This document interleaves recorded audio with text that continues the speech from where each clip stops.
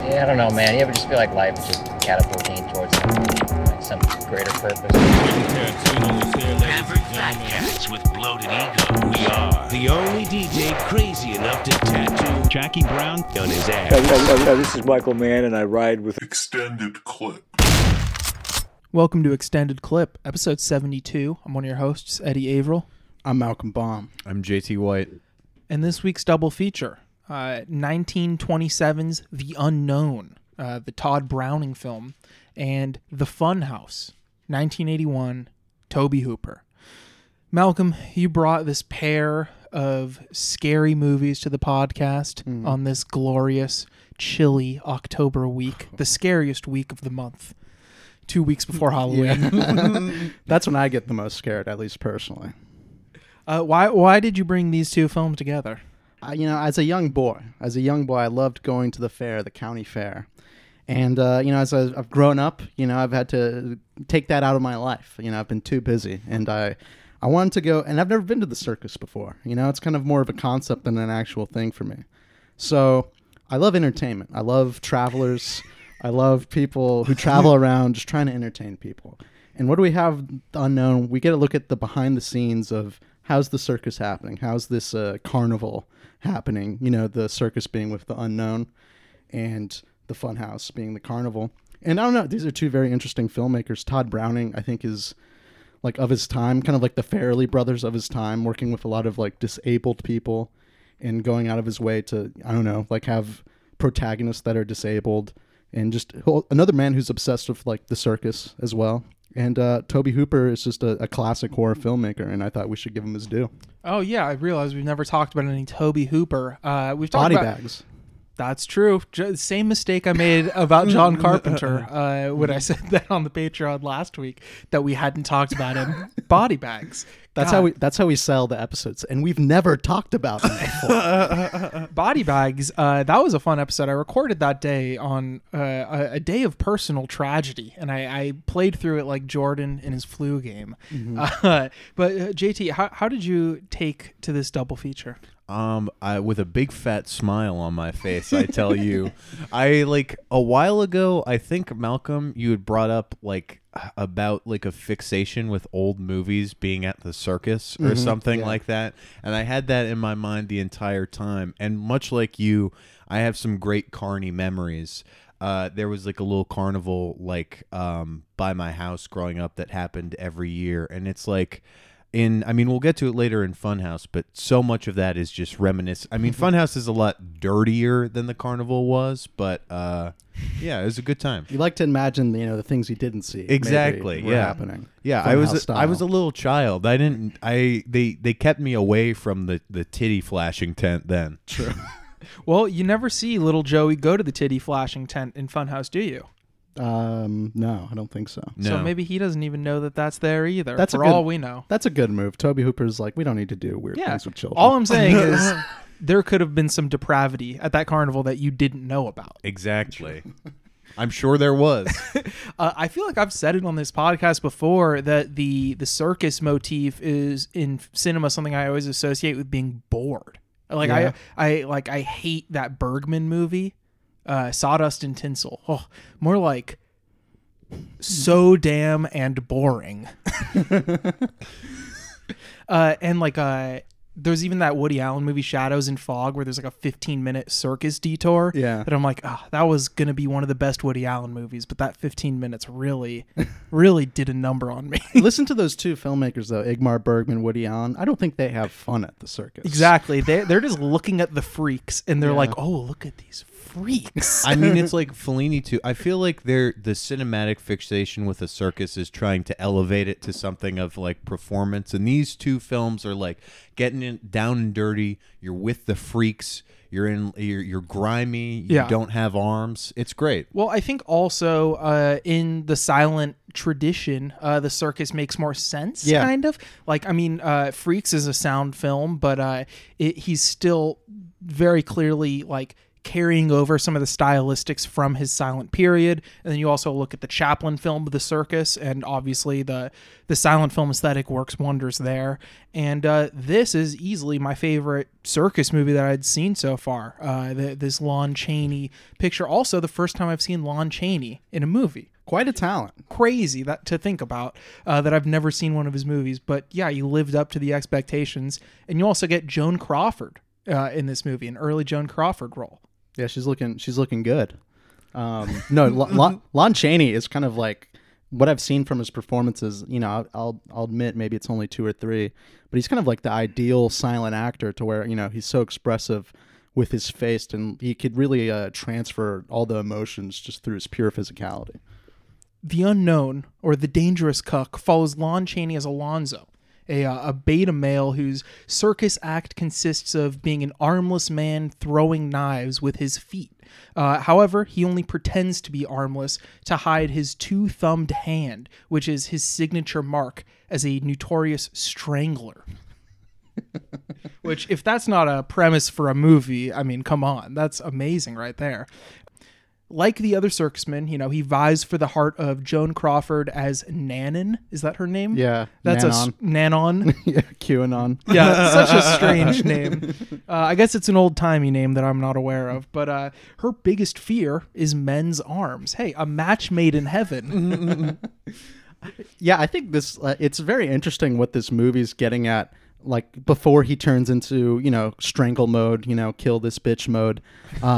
It is like this very like, you know, commentary, you know, men are always touching women inappropriately. And we have a woman who's completely shook into her core by it and you know, befriends this armless man because of it. And it's just a very interesting dynamic that I feel like you know, watching silent films, there's never been a matching that's been so odd. Yeah, exactly. Even though it's also just so perfect. Yeah. But I guess that's what's so strange about it, is that it seems almost so on the nose in this like 50-minute film, you know, where everything is so compressed. It just like, when stories are that obvious, it just calls attention to all the detail that's in the filmmaking process and all of the, I guess, thematic stuff that you can draw out of a story like that. I mean, even like in relation to the arms stuff, the Chad Malabar the Mighty, like he has to learn like at first to like sort of ease up, like don't be so gropey.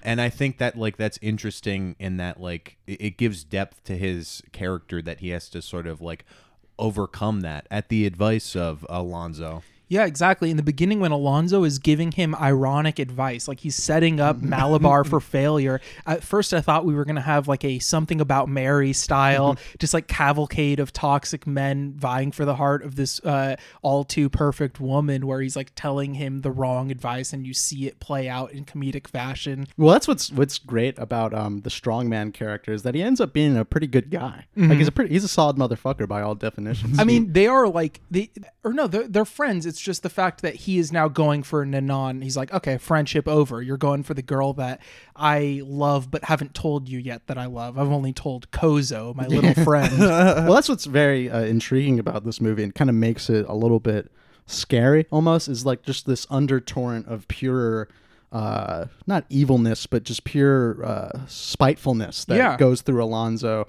to where I think he is friends with the strongman to the extent he could be friends with anyone, but he's just very insecure, probably has never, you know, found love or anything like that, and he's just so spiteful and just operates purely off that spite because of it. I mean, in relation to that spitefulness, I like the turn that happens early on where you find out about him like faking not having arms, because like up until that point I'm like, okay, Alonzo is like an incel and should just be like upfront with this gal, but then you feel like somewhat sympathetic towards him, but then you just feel cheated because it's like he's even worse of a shithead than you thought. It's really so pessimistic in terms of its romance, even though like if you're just looking at it from Malabar's perspective, it's a really nice movie. Like he ends up learning how to be a nice enough guy to her and like not be gropey, as you said. And so in order to ascend the friend zone, you know, he decides, Alonzo, that is Lon Chaney, decides that he must cut off his own arms in order to get closer to Nanon, because if they ever hook up, and she feels those arms, it's over for him, which I also saw a parallel in this week. I watched an Adam Sandler movie called The Cobbler. Yeah. And when he puts on these shoes, he becomes the person whose shoes they are. And he almost has sex with a model until he has to take off his shoes and realizes that he can't do it because she'll realize it's Adam Sandler. That's a very invention of lying, coercing women into sex. Yeah, type, that's pretty bad. I mean, a lot of people fuck with their sneakers on, though. Yeah, that's true. That's true. You should be. I just keep them on. Makes me, I'm just elite like that. I think that's why writer-director Todd McCarthy set that scene in the shower, because he knows people fuck with their sneakers on, but they're not going to keep the sneakers on in the shower. He considered this. He considered the fact you of- need the grip sometimes that the sneakers provide. Anyway, back to this movie. putting on shower shoes. I think that Browning's visual style really works wonders here, because he kind of withholds from those real money shots until they're really necessary, whether they're the wide shot of like everything that's going on in a circus act, or a very expressive close-up of Lon Chaney. Toward the end, you just get that heartbreaking close-up of that tear running down his face, and it's just like, it makes you feel like there hasn't been another close-up in the whole movie. The impact that one has, In terms of withholding, like, some of the most like graphic stuff that I think for me happened early on is when Alonzo, you still think he's like a legit armless man when he's being beaten by Nanon's father, Zanzi. You just see it through the doors, and you don't get like a whole lot of it, but it looks, he's pummeling him pretty intensely. Mm-hmm. No, yeah, Browning is like not a very flashy stylist, but like a very good filmmaker, and knows exactly when to pull it out, so to speak, and like knows when to ramp Chaney up to those levels too. Because I mean, when Chaney finds out that Joan Crawford has fallen in love with the Muscle Man, I mean, he does some of the craziest facial acting of all time, of kind of like a trying to look happy, but you're really sad. Just extreme mugging. I want to go back to that scene. I want to go all the way back to the beginning first, though, because when you first see Alonzo do his act with Nanon, this might be the most kind of creative visual approach to any scene in this film. I don't want to say most creative, but the one that it can catch like really any audience off guard is the way that the camera is mounted on this wheel, and you're just spinning along with both characters, and you get the reverse shot where both of them are spinning on this same circle, doing this knife throwing routine where he's throwing them with his feet. It's really incredible, and like the motion, and like I don't know, it's like the most movement that you see in this whole film within that first couple minutes. And then you go to the scene that you just talked about, where he shows up armless. Joan Crawford, so happy to see him. He's right back in his old friend zone ways, because she like embraces him, and he's like, this is it. She loves me. It's like, no, she's happy to see her friend, you bozo. Yeah. And she's like, oh yeah, I didn't tell you, I'm marrying Muscle Man up there. And then it cuts to that off stage location with that huge spiral staircase, and all of that empty space between the three of them just feels huge. Like, it's one of the most expressive uses of space within this set. Just like watching him descend the stairs to go join the three of them is haunting and like so sad, even though you're feeling sad for this guy who just killed this woman's father earlier in the movie. Yeah. I mean, there are a lot of really powerful sets like that. When I think Alonzo is going to the doctor to get his arms chopped off, and that's that operating room that's fucking huge, and you see like the theater seats around it. It's so intense. Also, this was like still not a complete version of this film, which is interesting because like the narrative economy is so ridiculous. It's like, if you look at what screenwriting teachers will teach you, in writing like a pilot for a hour-long series or something like that. You have like that style of narrative beats. It's like so concise and so like always moving forward, but also still having such attention to detail to character. But at the same time, you know that there is missing footage. This film was lost for a very long time and then found through the Cinémathèque Française in the 60s. And I believe most versions are anywhere from 50 to 63 minutes because of speed. Like if you look online, you'll find a 60-minute version. You'll find a 50-minute version. Pretty much the same film, just played at different speeds. So the 60-minute version is just slower? Yeah, because silent films all have those fucking speed problems. I mean, so yeah. many of them, like the public domain versions, you watch them on YouTube and they're sped up to pieces. And like sometimes it's funny or whatever. And Yeah. for some comedy, it really works. But that's like not how they were intended to be seen, you know? Yeah. Like obviously there are filmmakers who used fast forwarding effects, obviously, to great effect.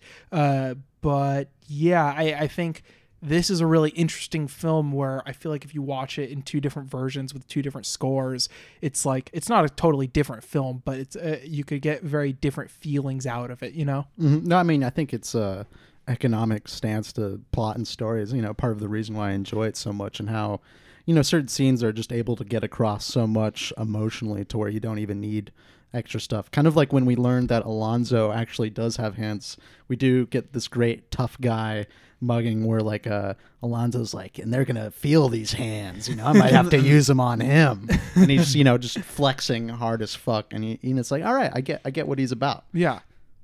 After he makes the ultimate sacrifice, you get a truly intense climax where the strong man is doing this stunt where he's being pulled in opposite directions by two horses on treadmills. Seems incredibly dangerous. Oh my god, one of them, like, it's fucking ridiculous.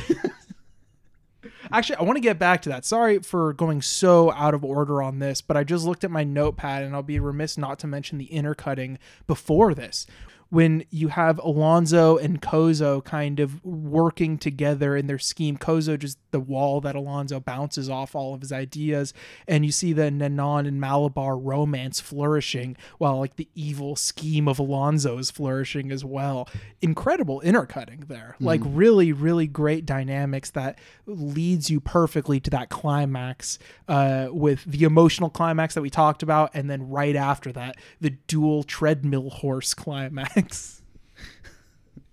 There's also an interesting thing Browning does to some scenes where it seems like he has some sort of like wall, or just literally it seems like pure like texture almost crossfaded into the scenery or whatever. Especially, I think I remember it during a Muscle Man Joan Crawford romance scene. Yeah, it looks like you're watching it through drapes or something. It's very strange. He's playing around. He's keeping things interesting. Yeah, exactly. I mean, I didn't see any tinting on any versions of this, so maybe that's something along the lines of like how a lot of silent films are tinted in certain presentations. True. I feel like it's a weird thing that we have, because we haven't talked about any silence on this film, or on this podcast rather. Wait, we talked about Earth? Yeah, until like a few weeks ago we talked about Dovchenko's Earth on the Patreon. It is very strange the different forms that silent films come in. It's like the most, I guess, malleable after the fact type of film, where it's like, I saw Sunrise once at the godforsaken Cinefamily, and there was like a live score, but it was like a post-rock band basically. And it's like, what? I don't know. It was very strange. And it like, obviously it showcases the ability for music to be emotionally manipulative in movies and overshadow the images, because it's like, once I saw it with a more proper score and on a print, I was like, oh, this is the best movie ever. That was just a weird experience, No, there's definitely some silent movies I've tried to watch on YouTube. I think that there was a Frank Brzaj movie that I really wanted to check out. It just had like the most dog shit, like tinny piano score. I'm like, this just isn't doable. Yeah. It really isn't. So yeah, instead of theaters doing that thing where, they bring in like a cool rock band to play over, I don't know, some Russian movie or whatever, they should have like, bring back the old like guy who explains what's going on during the movies. It's like, and this is what's going on here. This is what they would have said. They should just go full Benchy mode, but like American contemporary version of it. Yeah. And I think it would drive the people in. I think cinema would be safe. Yeah, if you got Seth Rogen at your AMC commenting on the new Russell Crowe movie. So as this stunt goes awry, Lon Chaney tries to kill the strong man by messing with the horses in the treadmill. He, you get a great shot of him throwing the knife with his foot. That he has the knife cocked with his foot at the two like security or cop guys that come up to him. And then he ends up getting killed by the horse. And it says, an end to his hate called death.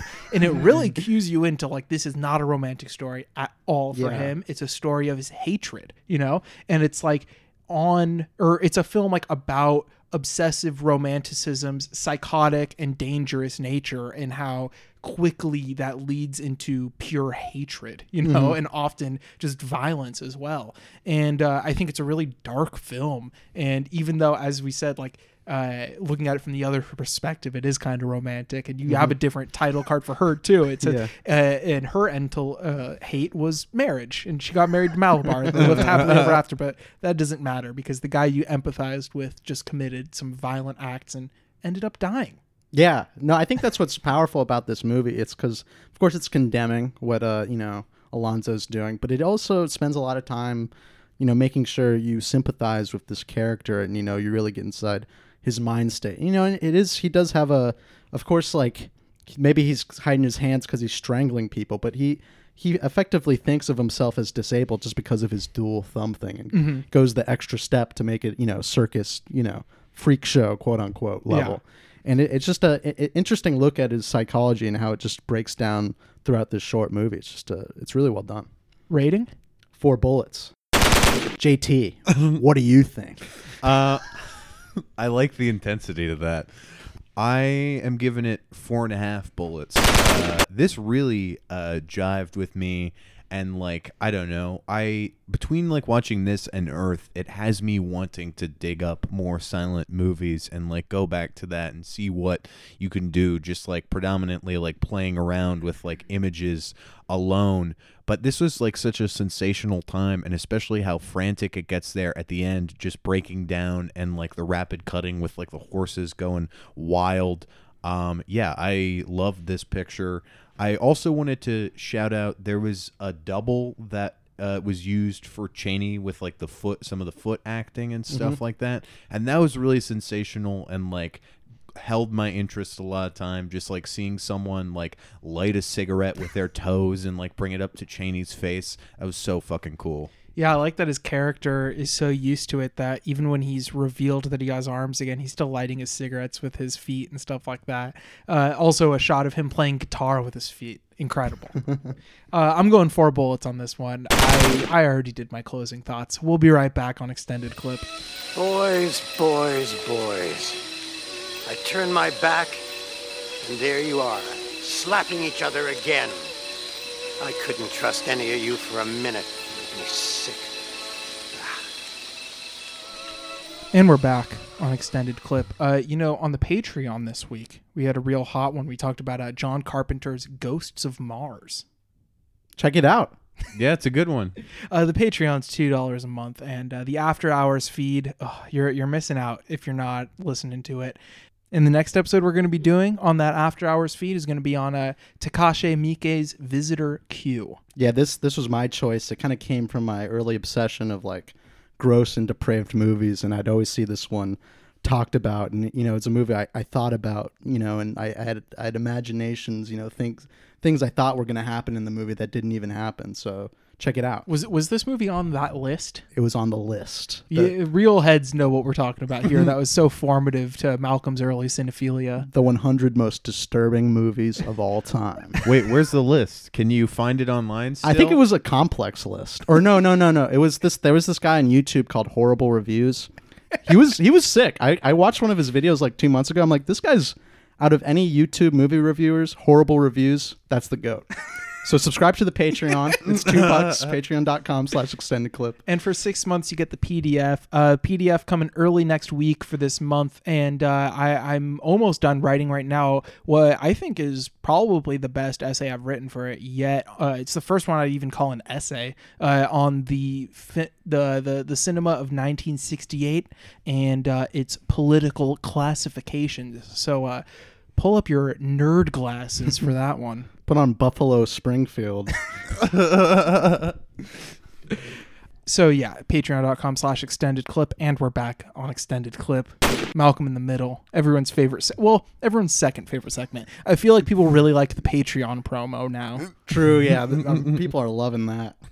That's the reason the fucking 20-second skip ahead button was invented. Did you watch anything this week, Malcolm? Yeah, once again, I'm in the middle.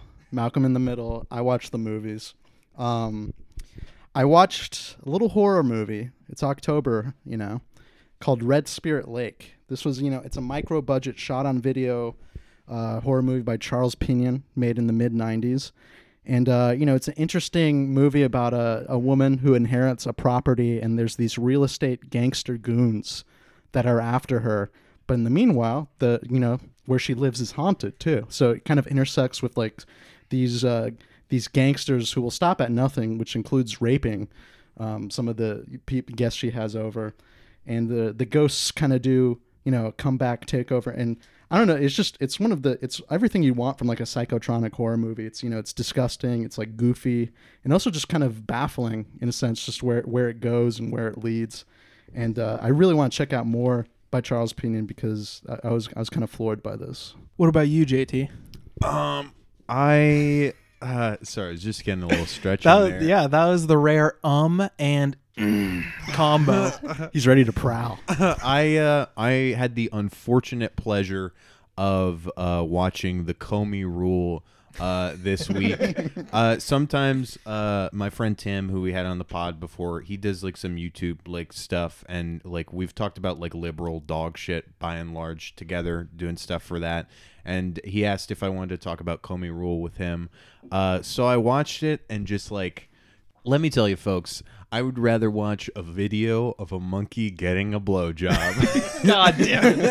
A callback to the off-mic 40-minute riff. I really want to see a video of a monkey getting his dick sucked. To be honest, I did search and find a video before while I was on my phone looking about what to talk about. I had Audacity paused for so long. We were done. I just wanted to bring it up on mic, but I'll show you. What are movies if not images? And if this is a powerful image. Yeah, that's true. I'll show you the video when we pause again. But I have to counter this. Give me my Deleuze book. Grad School Eddie at it again. But the Comey Rule, like, literally the first episode, it starts with Stephen Colbert being like, "Oh man, James Comey, so you got the Hillary email stuff. Now he's going after Trump for his connections to Russia. I don't know whether I like or hate this guy. What is he? Service Snape?" And that's how they start the fucking movie. So you know what type of like liberal bullshit it's gonna be. The first episode is devoted to like their investigation of Hillary's emails in 2016. Just like, I don't know, no conflict, loose plot of just like characters like strung together. I don't know. There's some things that are like just funny to laugh at. Like Joe Latruglio is Jeff Sessions for like 3 scenes. So I'm happy he's getting that paper. But it's, I don't know. So much of it is like centered on like Jeff Daniels Comey being like, I want to keep the FBI like apolitical. Like there's no like, they can't show any political affiliation. And it's just like the dumbest fucking shit. I really wish he should have been hamming it up as his Dumb and Dumber character. That would have been a better performance. But yeah, just skip this one, dude, folks. Michael Ian Black's got to be seething with rage that other members of the state were in this and not him. I like to think of a scene where Comey's, puts it all together, but he's in a bathroom, shitting on the toilet. Also, when I heard they were investigating Hillary's emails, that'd be funny if like halfway through the episode, Comey's like, "Wait a second, cheese pizza, garlic bread." Wait a second. What is this? You just see Michael Ian Black then enter the frame. Just so jealous that a state member was in this, and he just appears in makeup, and he's a political guy. That's his character, and he says, "I think I left a pizza-related map on a handkerchief in your office." Wasn't that the evil? A pizza-related map on a handkerchief? That's strange. I don't know why they're ordering 37 cheese pizzas for their party the upcoming week. Very strange. Eddie, what have you seen this week? I saw something that was almost as scary as the pedophilic cabal that is the Democratic Party. Well, that's got to be pretty scary. What is it? It's All the Colors of the Dark, the 1972 film by Sergio Martino. And, if you're haunted within what may or may not be a dream world by, violence and just abstract space and set design, you have a few options. You can keep taking the vitamin cocktail that your boyfriend forces you to drink. You can seek psychiatric help, or you can attend a black mass. All of these options, they have their benefits. They have their upsides. They have their downsides. This film kind of explores all of the options that you can take in this scenario. It's just fucking ridiculous movie. Like this otherworldly dream state that you're introduced to right away with this very sparse set design and like minimal but very striking use of color is like nothing I've ever seen. And I've seen a few Sergio Martino films now. I went on the Optimism Vaccine, another film podcast, to talk about a couple of his movies. But back to this. Each of these set pieces just kind of bridges the seemingly obligatory plot points, and it's just like the set pieces carry so much weight in the same way that someone like Brian De Palma does, especially with like movement through these like perfectly composed scope frames, but moving through them and constantly deframing and reframing women within these frames, and it always leading to either sexual or violent quote unquote pleasure. It's just like an incredible film. And never fuck with anyone who has like beads as a door in their apartment. They're just begging to be part of an atmospheric horror set piece. Yeah, they're probably going to dose you with some psychedelics when you're not looking. You might get dosed. These Italian horror movies, man, they're crazy. I'm glad I waited to watch them, honestly, because now I just have all the classics to go through. It is crazy how Italy was just killing horror. Yeah, for that like, decade. Insane, and the '60s too. True. The few Bava '60s ones I watched in the last week or two were fucking incredible. Blood and Black Lace, just out of this world picture. We'll be right back on Extended Clip.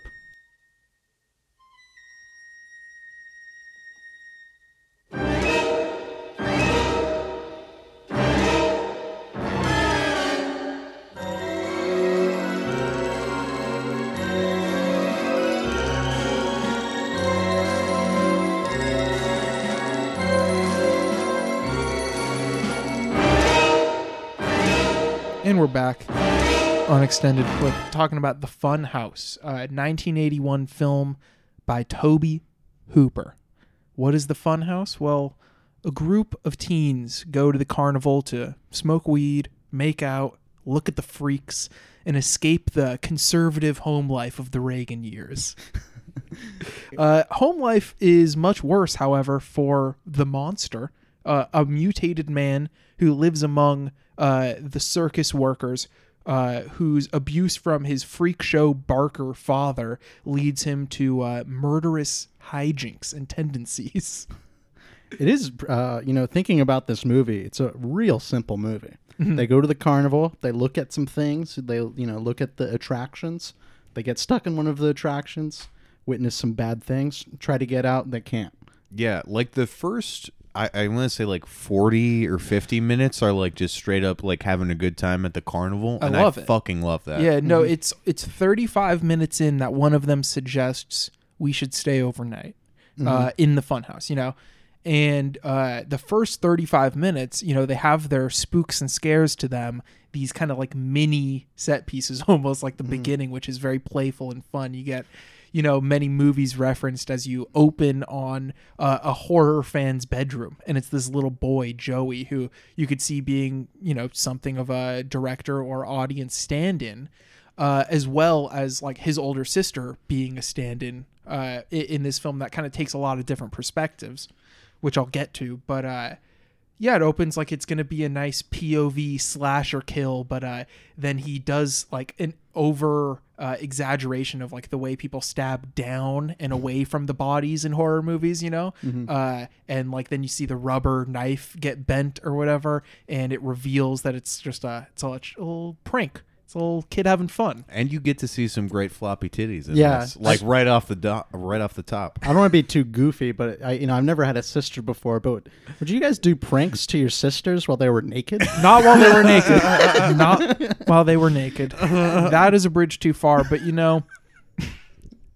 all I'm saying is attitudes about sexuality were a lot different back then. Yeah, it was a free love household. Well, I mean, you mentioning the horror-centric room of the little boy Joey, I think that, obviously Hooper is someone who he himself respects the classics, but I feel like that's what makes horror like one of the like top-tier genres, is because there is so much classic respecting that happens throughout.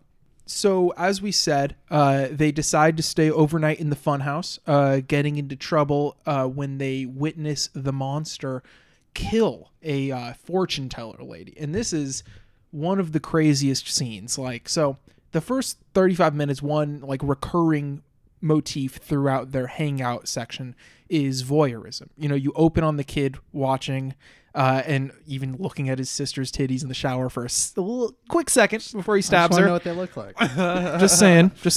But then they go to like the peep show that they don't pay for, and they cut a little hole in the wall, and there's a lot of voyeurism going on. And then the climactic voyeurism for them in that first chunk of the movie is watching this circus freak who they haven't even seen what he really looks like, because he always wears the Frankenstein mask, paying for sex with the fortune teller lady who kicked them out of her tent earlier because they were stoned and couldn't stop laughing at her fortune teller mysticism. That scene is so brutal, and it's just keystones of like classic kind of slasher stuff that you even see in Texas Chainsaw Massacre, where there's like a clear, impotence kind of thing, while the Texas Chainsaw stuff, you use the phallic object. In this one, it's that he busts right away, and he feels very bad about that, and more than anything, he just wants his fucking money back. You pay $100, but you expect, a little longer than 30 seconds. Well, I mean, I really like, in general, like the sort of visual metaphor of him like being like dressed as the Frankenstein at first, like again respecting the classics, but then like when we finally see him as a more grotesque like contemporary monster, then I like the way it builds up to that moment too, because with each kind of attraction that they hit, there is like a twinge of sourness and like kind of a almost not impending danger to it that kind of climaxes, like you said, with that scene. I mean, when they go to check out the mutated cows too, and you see the cow that has two heads, that's actually very similar to the Frankenstein monster. Yeah, exactly. We see ourselves, and then there's just a strange scene that's not even really explained, really, where they go see like a baby in a test tube, and it bites him or something like that. No, it does. He says it bites him as a joke. Yeah. Yeah. And there's like some paint on the outside that's supposed to be like blood, and it's supposed to be like this gross thing. And he wipes some of it looks like he wipes something from that test tube onto the other guy, and that's why the other guy gets mad at him. Okay, still strange. Well, later on, the father tells Frank the monster, like, your brother Tad back there. Oh, and I think that's what he's referring to. I think it's supposed to be implied that fake test tube baby is actually the brother of the monster. Okay, interesting. I need to watch movies better. But see, but that's great. That's great that that's just a small part of it too. Yeah, and it's just. All of the little shows and attractions that they partake in have their own little arc, and it's like really beautifully done. You know, I love the Dracula dude that they go see, like the Dracula the Impaler, like who kind of mixes his monster metaphors a little too much while he's getting drunk and probably abusing his daughter, who he uses as a audience plant. And like, you know, it's supposed to be this cheesy thing where it's an obvious trick, you know, and then you just get that shocking close up of blood squirting out of her mouth and the audience gasps. The audience who had been heckling it for 5 minutes. It's quite a long scene, you know? And I think that payoff is beautiful. And like, even a fake gag like that, Hooper executes so perfectly in terms of the editing and framing and special effects. And I like how he's doing that. Like, I mean, there it's like father-daughter. He's like working with this like Carney family stuff. I mean, some actually related by blood, but like, I don't know. I like going with like these sort of roving, entertaining troops. Like, of course, build like that type of bond and connection that like feels a lot closer than like, I don't know, what we see of like Amy and like Joey and like their family life. The family life for the main character is Amy, played by Elizabeth Barrage, and like her little brother Joey, who we see do the creepy prank on her in the beginning, then sneaks out of the house and goes and like watches the 4 teens hang out from a distance until they get stuck in the funhouse, and then he has to wait for them to get out. And you see the parents come pick them up, and it just seems like a very typical kind of household, other than the fact that the mom is just so dead. Yeah. The mom, like when she comes to pick up the son after the circus manager finds him and calls his parents, she's like, "Yeah, poor baby. We'll get right straight home to bed." Like, she's just so over it.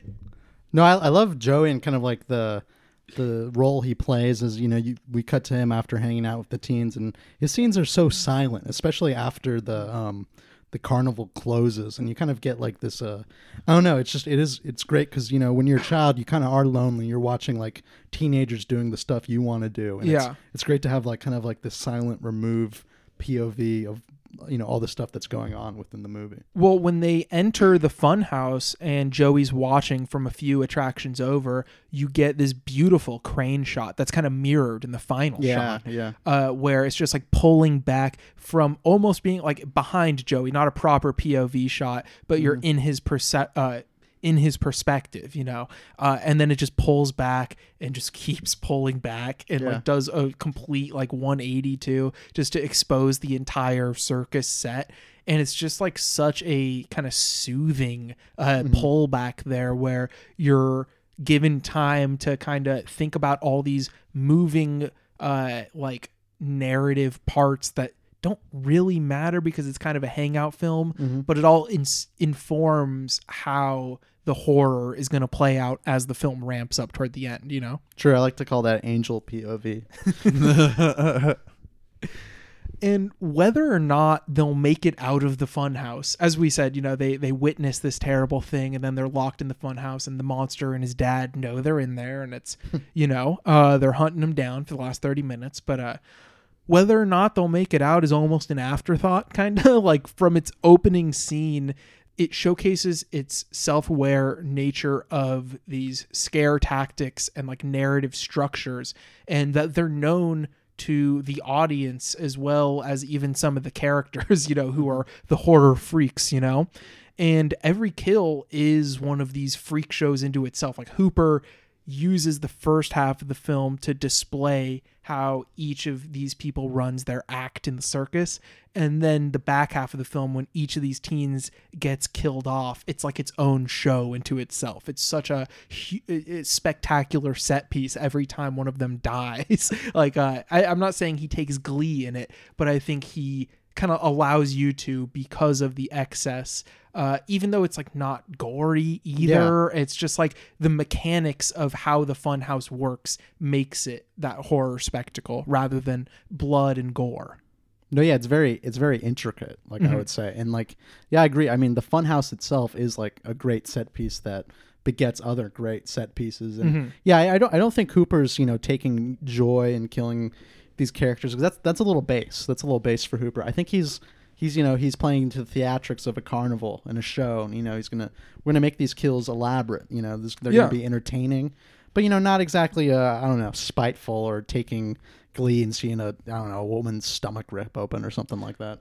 No, exactly. It's like Hooper understands that like the atmosphere and like, formal beauty, as this is a wonderfully photographed movie from the first shot to the last.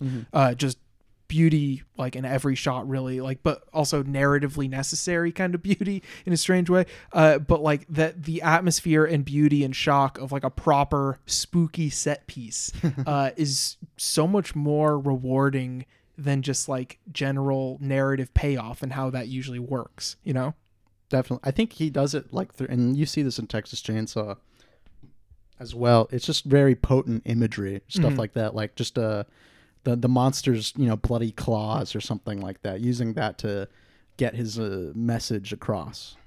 And I think the two huge crane shots that I mentioned earlier, like representing both the young boy and the girl after she assumes final girl status, and by the way, when she is the last one alive, Amy, the film stylistically ascends completely into the next level, where he's just like rapidly cutting these shots of very quick pans from left to right, and it just becomes so manic, but it's still so well composed within those CinemaScope frames. I don't know how he accomplishes that. And I like kind of how like with that one, you see the monster just kind of come in, where I feel like the other three, you'll have like this great, almost kind of like when in Texas Chainsaw, when Leatherface opens the door very quickly, just kind of like the monster just jumping out of nowhere just because he knows the funhouse so well, and he'll just, wherever they are, they're not safe. There's all these little contraptions that mess with them, and including like the machinery too, or I guess the animatronic puppets too. I think Cooper does a good job there and kind of keeping it like ambiguous or something, where it's like, I thought, going into this, I thought maybe it's like these animatronic, puppets or whatever are going to be the killers, but they kind of seem to be alive. Not really, but like there's moments where you're like, are they going to come into the picture as well? He deals with that very intelligently. Another thing that I feel like I really dug was just like, in terms of, I mean, it happens, I would say, with like Leatherface in Texas Chainsaw, but like the sympathies that you feel somewhat with the monster in this, I think are really powerful, because it's like, and like the teens do like Richie in particular does some shithead behavior by like trying to steal the fucking money, and when you see the monster like accidentally kill that woman or just sort of get into a rage and sort of go out of control, it happens in a very similar, like he's trying to express his sexuality in the same way the teens like above him are doing. Like before they witness this, they're also getting it on, and then we cut down to the lower level where he's doing the same. Yeah, of course. And like that film, those, I guess, sympathies, if you want to call them that, are drawn from seeing the root of the issue and these like cycles of family abuse, and in Texas Chainsaw it becomes, this huge, family history of skeletons in the house, pretty much like, and in this one, it's just that relationship with his father, who's played wonderfully by Kevin Conway. The credit for his character is Freak Show Barker. And he's just the guy hauling people in, and like, I laughed at him the first couple times you see him. You just see him while the teens are walking around, and he's bringing people into different attractions, just talking about how he's got the nicest girls in town just swinging there, swinging around. They wiggle and they dance. They wiggle and they dance, folks. They wiggle and they dance. Come inside and see Daisy May, our two-headed cow. See a sheep with 6 legs. Yes, 6. Count them yourself. 6 legs. And these are creatures of God, ladies and gentlemen, not man. There's like a lot of time spent where we're with the teen character POV just looking down at the monster and his dad, and even to the point where it shifts the POV to like a regular film style thing, where it's like, okay, now we're just paying attention to their storyline too. And I thought that was a very like subtle but smart shift in like the mise en scène to really concrete. It's like, yeah, you are supposed to sympathize with this guy a lot, or we've spent so much time with these circus members, you know what I mean? Yeah, it's like they're just as much as value as these sex having teens. A little sympathy for the incel. And there's so much detail to all these people too. There's that old lady that scares them in the bathroom, and then throughout the film just keeps popping up and saying that God is watching them. And she's even in I think one of the most subtly brilliant scenes in this is when they decide, about 35, almost 40 minutes at this point to stay the night over, and the two girls, Amy and Liz, have to call their parents. Buzz and Richie, cool guys, don't have to call their parents to tell them that they're staying out, but they do the classic move of telling their parents that they're sleeping over at the other one's house. Mm-hmm. And Hooper glides across the two phone booths very elegantly, but right smack dab in the middle of the two phone booths is that old lady who accosted them in the restroom earlier. And she's just kind of lingering in the back of the frame. I was like, okay, this lady's the killer. She's going to start killing people any second now. She's just digging through the trash. She's just trolling. She's really just trolling all those people. And I think that's why she's the MVP, is because she knows what to do. She doesn't do the voyeurism. She doesn't do the cycles of abuse. She just does the trolling. Just get some nice food out of the garbage can, and then here's some teen girls talking about, I think I'm gonna have sex for the first time. It's God's watching. Just know that. Don't do anything you wouldn't be comfortable with him seeing. Read your book. It is fun, and that's also Cooper kind of trying to play with cliches there too, being very direct about it, and a little bit of humor, a little bit of fun. So as I said, each of these deaths are very spectacular. Particularly when Kevin Conway, the dad of the monster, dies, just gets impaled so beautifully, and then tries to bring Buzz with him. It's just that he's just trying to hug him to death in that cold gay embrace. Because, I think I bring it up because it's not a conservative film, but it makes a point not even to bring in specifics of conservative life at the time. It just already feels like it's there, it's a very easy way to break down 80s horror movies as either being critiques of Reagan's America or just being conservative into themselves. But I think this does a good job at just assuming that as the world they live in, Yeah.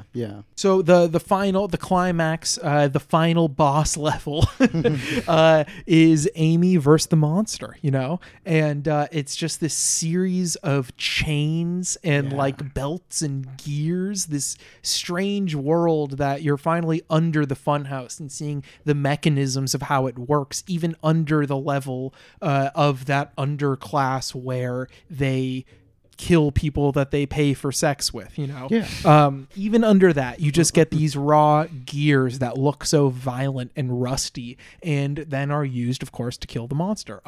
She gets him electrocuted by trying to hit him. It's such a funny kind of way that Hooper stages this, because there's no real way that he can get her to overpower the monster. True.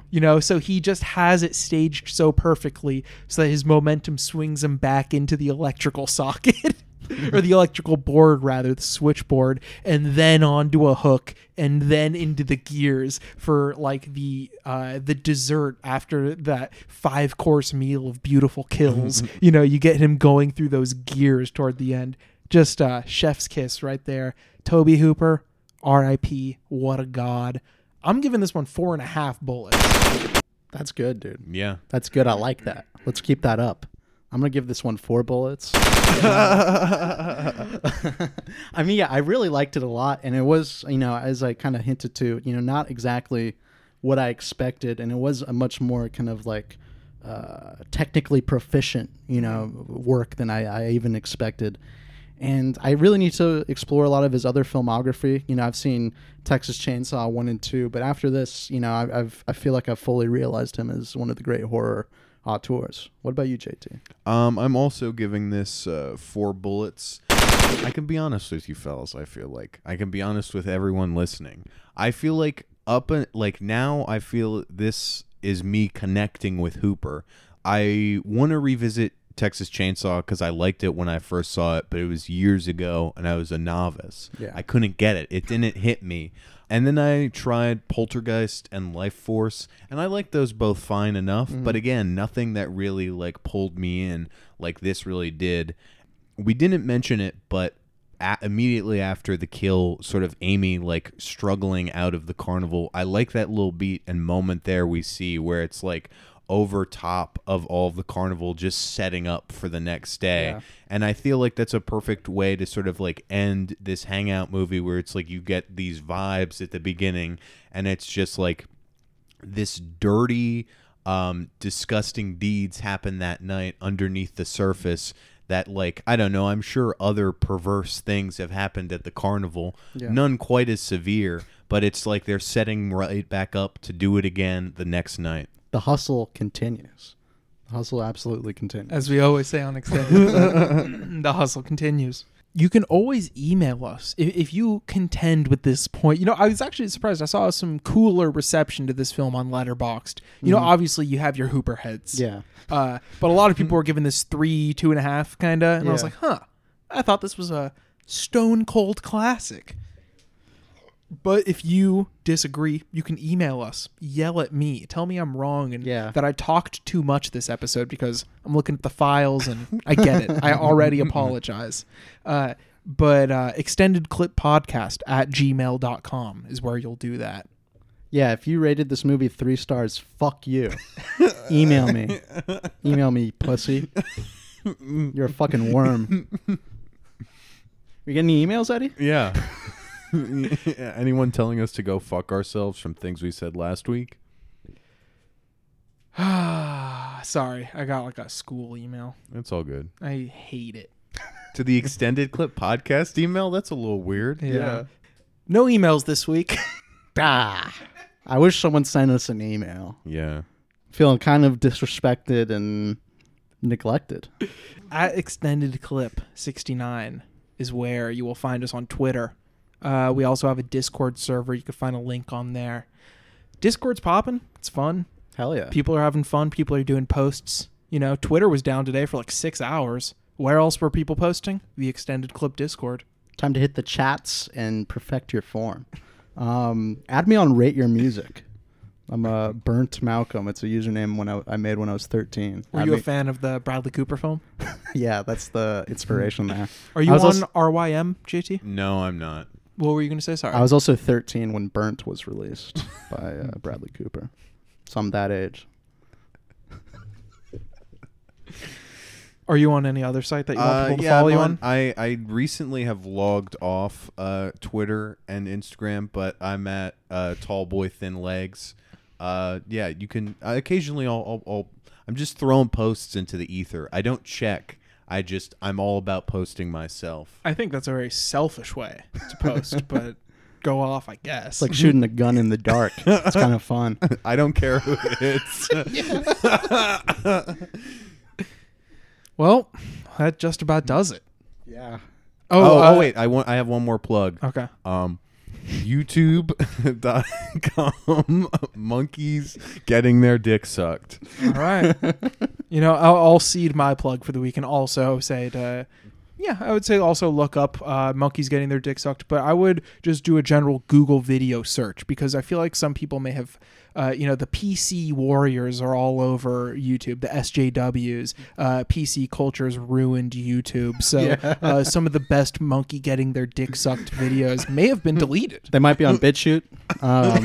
We're going to go on Patreon. We're also transferring our services just because of what Patreon stands for. Too much censorship. All I'm saying is next week on the podcast, I'm bringing a little Italian-American special. New York City, where all the best Italian Americans live. We're checking out Brian De Palma's Dressed to Kill and Lucio Fulci's The New York Ripper. And then on the Patreon, we're going to talk about Suspiria. That's right. Suspiria. But not the one by Luca Guadagnino. The other one. God is watching you. Beg your pardon?